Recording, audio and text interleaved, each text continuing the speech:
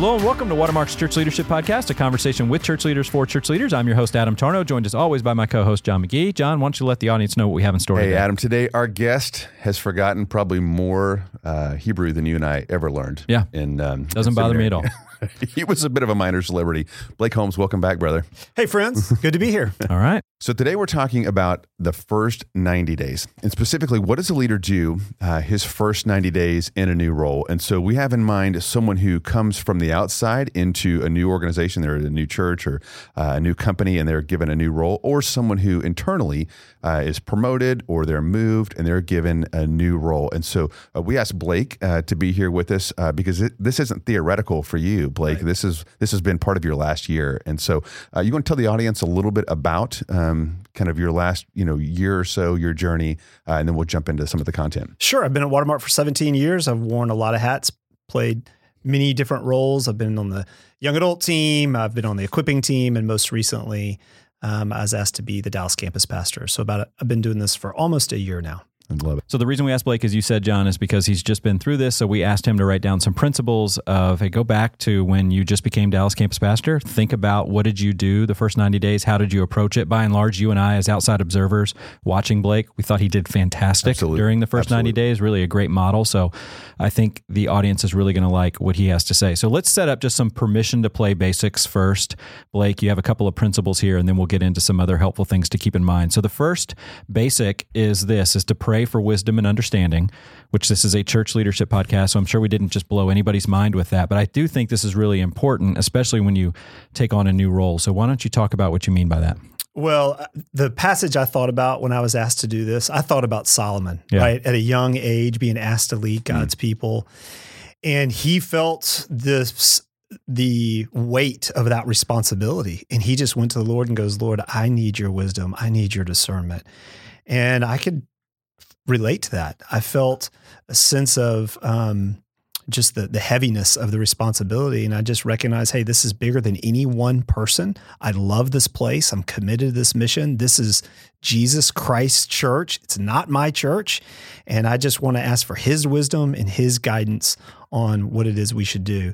Because let's face it, there's this temptation in this first 90 days to prove yourself. Yeah. Like, hey, they made the right choice. I'm the guy for the job. And to go in there and just start activating. And I don't think that's the first step. Or there's a temptation, John, to go, well, of course they've asked me to do this. Of course they hired me to take on this new role. Yeah, because they've seen my track record. And so that's what I love about starting with this is because if you're a leader and there is a new role, it's probably because you have a track record, probably because you have a reputation, probably because you've done some good things in the past. There would be a temptation to go, I'm kind of not surprised, right? I was expecting this call. Yeah, absolutely. Yeah, just to pray for wisdom. Remember, this is God's thing. This is God's church. It's not yours. You have the privilege of doing this. This isn't a right, and just to kind of have that posture, I think was really, really smart. Yeah, and then the second kind of permission to play basic here, Blake, that you talk about is to clothe yourself in humility. So talk about that. Yeah, clothing yourself humility in the spirit of 1 Peter 5:5, right? God's opposed to the proud, but he gives grace to the humble. This is really important. This isn't about feeding our ego, our position, our title. This is about being servants for the sake of Christ. So who is the perfect model for that, right? For the Son of Man did not come to be served, but to serve and to give his life as a ransom for many. I love it. Yeah. And Blake, you definitely had that humility. I think you also had boldness as we, watched you move in. And so, you didn't move into some kind of area, like it wasn't like things were melting down or even bad. Everybody loved what was, but you just had this sense of like any leader, hey, there's some things we can make better. And so, but you walked in to that role with some humility and also boldness. And it just occurs to me that, Peter was the one who wrote that, clothe yourself in humility. He's also the one in Acts 4. We know that passage that they were just like ordinary men, unlearned, and they had been with Jesus. But what they observed, the first part of that verse is that, I think it's Acts 4:12, is that they were bold. Mm-hmm. And so Peter, who was bold, is telling other believers to be humble. Those are not mutually exclusive things. And so as you walk into a new role, there's going to be some insecurity. There should be, unless you're some kind of sociopath. Like there's some things that you're going to feel insecure about.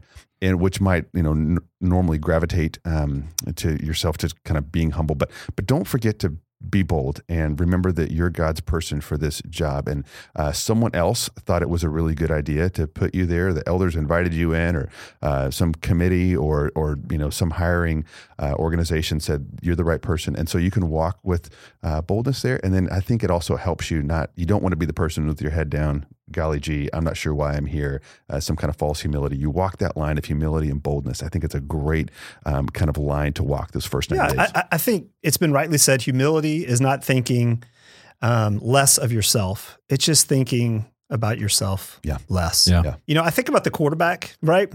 A good quarterback. There's a sense to him of, hey, I want the ball, give me the ball. I can lead this team.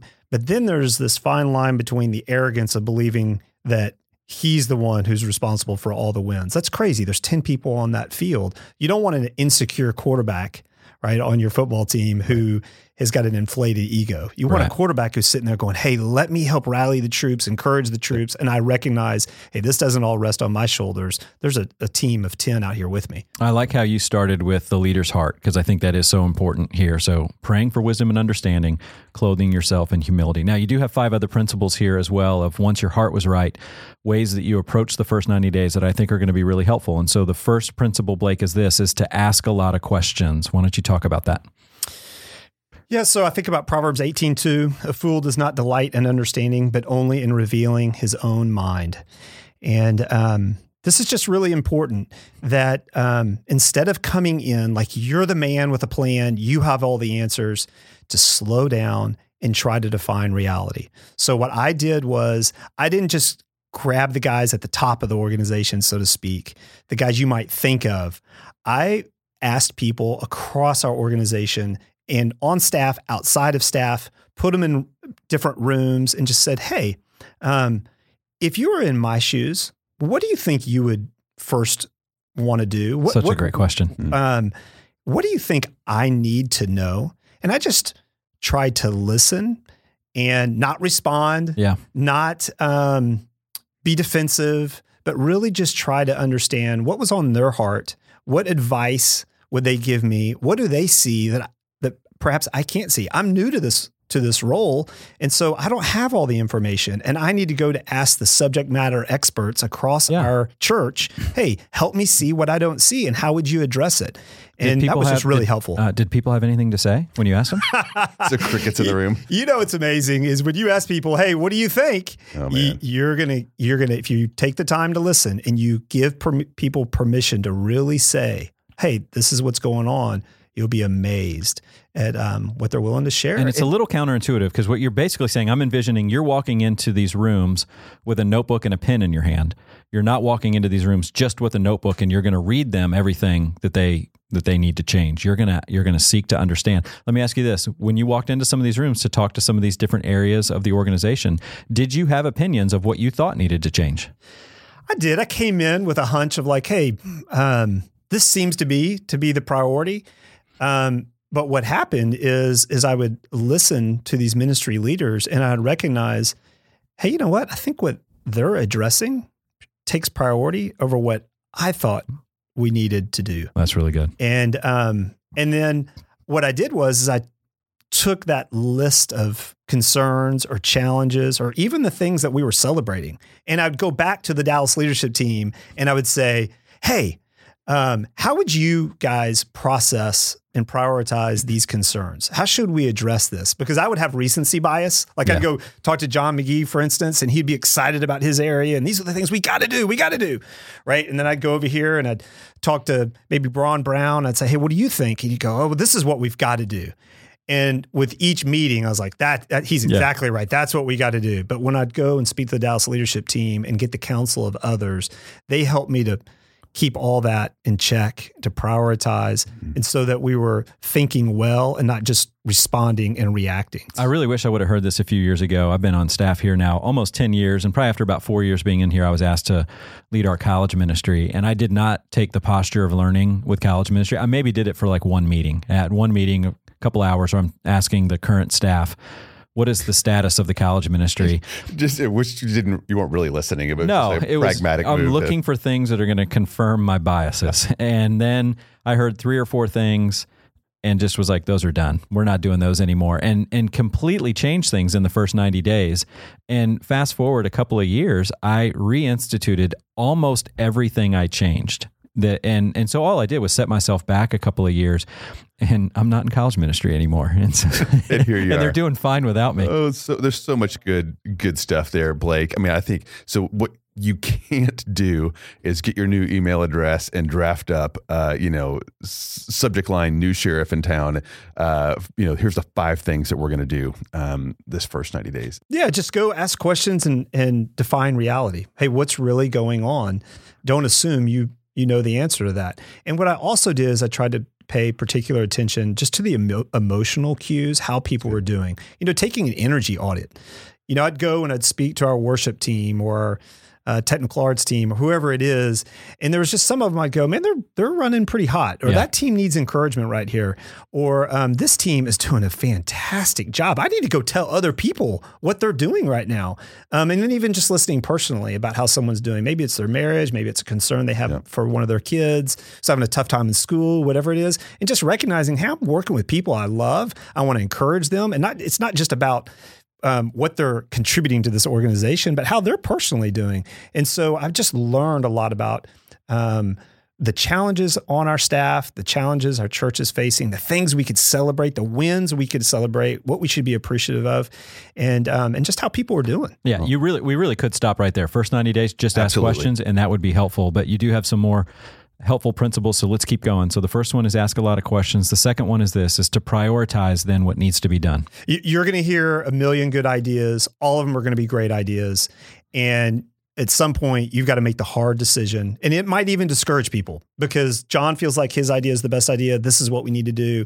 Adam, you feel like yours, if I love the church and I love Jesus, I need to follow your recommendation. Right. And I may need to just look at John and go, John, I love you.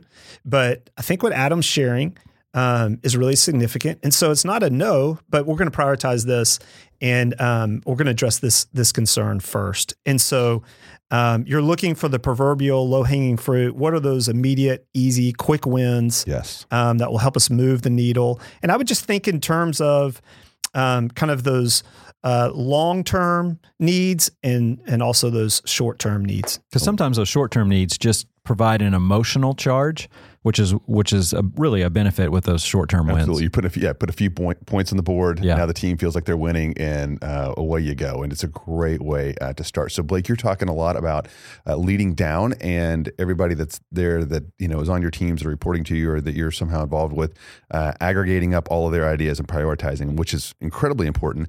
I think a mistake I've also seen is someone is not really clear on those who hire them. So think elders, hire a new pastor or a new position, and they've got in their mind what success looks like, but the person doesn't really understand it. So they begin to kind of execute, and they think they're doing a fantastic job leading and getting things off the ground, but there's a gap between what the elders wanted or what whoever is leading in your organization wanted and what that person understands, because they were given a job description that a lot of times was just cobbled together just to kind of start a conversation. It wasn't really what they wanted this person to do.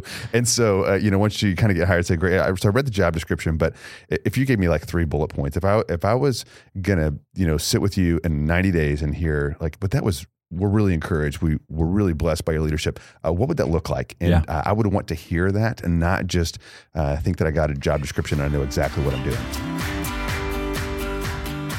Hey, podcast listeners, Adam Tarnow here. Wanted to let you know about Watermark's Church Leaders Conference that's happening April 28th through 30th, 2020 here in Dallas, Texas.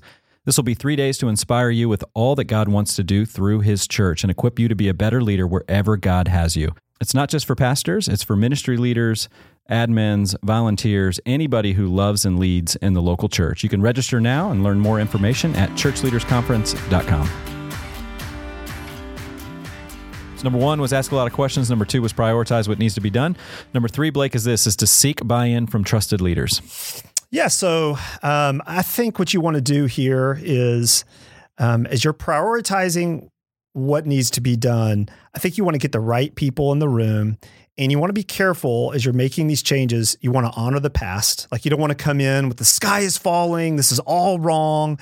That previous person was an idiot. All those people who made decisions before me, what in the world were they thinking? You don't want to do that. You want to get the trusted leaders in the room, get their buy-in, because it's important that you have the team with you. You don't want to be a man out on an island by yourself, right? Saying, I think this is a good idea, and no one is with you. Yeah. Everybody else thinks you're crazy. And so you want those who are leading with you, you want their trust, their buy-in, because they're going to support what they help to create. Yeah. And I mean, and John, you and I know Blake well. He gets excited, right? And he is an activator. And I think that's one of the areas, as I've been able to observe his leadership over the last 10 years, where I've really watched him grow, is this consensus of just going, it's not just my way or the highway with this, because, I mean, and he's also really wise and makes really good decisions. And so Blake could be energetic, stand up in the room going, this is where we're going, did like he did in that one meeting where he rips his shirt off and just starts running around the room because he's so excited. Right? Do you remember that? I don't remember that. Maybe I might have a few facts off there. But anyway, but to watch the wisdom of him to just go, I'm excited about this, but I'm only going to be able to take us so far if it's just me. And so, hey guys, are you okay with this too? But I think there you tempered it a little bit, Blake, because your buy-in could make somebody a little bit nervous. Sometimes the buy-in was just, can we try it once? Why don't you talk about that? Yeah. So I think it's really helpful to distinguish between, hey, I've got this really good idea, I'm asking for your approval, and let's commit to this for on the long-term basis. That probably is not your best first step. Right. It's a lot more palatable for people if you were to go to them and say, hey guys, what do you think if we were to try this one time? So now you've asked a lot of questions, you've defined reality, you've prioritized what needs to be done. You've got trusted leaders in the room, and you're not committing to something long-term. You're just seeking permission. Hey, what if we were to try this once and see what happens? And if it works, let's try it again. All right. Principle number 1, ask a lot of questions. Number 2, prioritize what needs to be done. Number 3, seek buy-in from trusted leaders. Blake, principle number 4 is this: ask for the right people to help. Yeah, there's something I think really powerful when you go to someone and you're not telling them, hey, I need you to do this, help solve this for me. But you ask them, hey, John, this is what we're now going to prioritize. I think you would really help us. And so I'm asking, would you be willing to be a part of this team? Would you help me? This is the role I think you can play and help us move the ball down the field, so to speak. There's something pretty powerful about that. Asking people's permission. You're not dictating things. You're not telling people what to do. You're asking, hey, would you help me with this? And I think there's something that's empowering about that. That's good. Any stories? So I know, you did that really, really well. You invited, leaders in, and I do think leaders need to be invited. Generally is a pretty good axiom. So anything come to mind as you did that? What was the payoff, or some stories there? Well, what I did was a little counterintuitive. Is I went to just various people on our staff. I didn't limit it to one specific team. So let me give you an example. If there was something on the students team that I thought we needed to address, I didn't just go to that team and go, hey guys, we need to think of new ideas. Would you help? What I did is we collaborated with other ministry teams, other gifted leaders and thinkers, right? I pulled Caitlin in, for instance, who serves on our communications team, and I asked her to help us think through our whole assimilation process. And she brought so many good ideas. She's such a clear thinker, and she brought objectivity, and she brought energy, and that's not even her main responsibility. She's just a great thinker. And so we did that across all of our ministries. People are collaborating. They're giving new ideas. They're real objective in their ideas.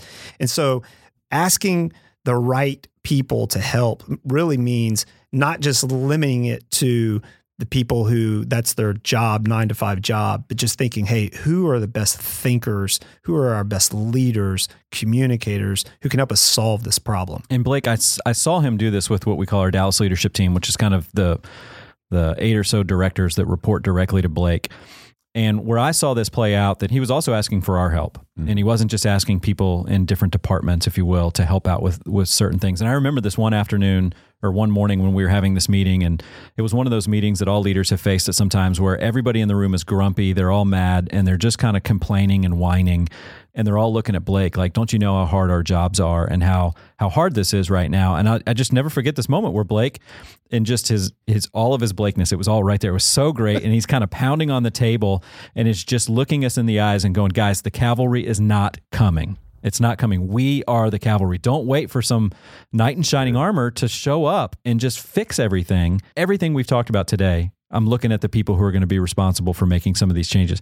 That was a great moment for us as a leadership team to understand. We all changed our pronoun usage that day. It was all, Blake, you should, and I've heard, and I don't want to, and I bet they need to. And it was all now, okay, this is an us and in a we thing, which was really, really important.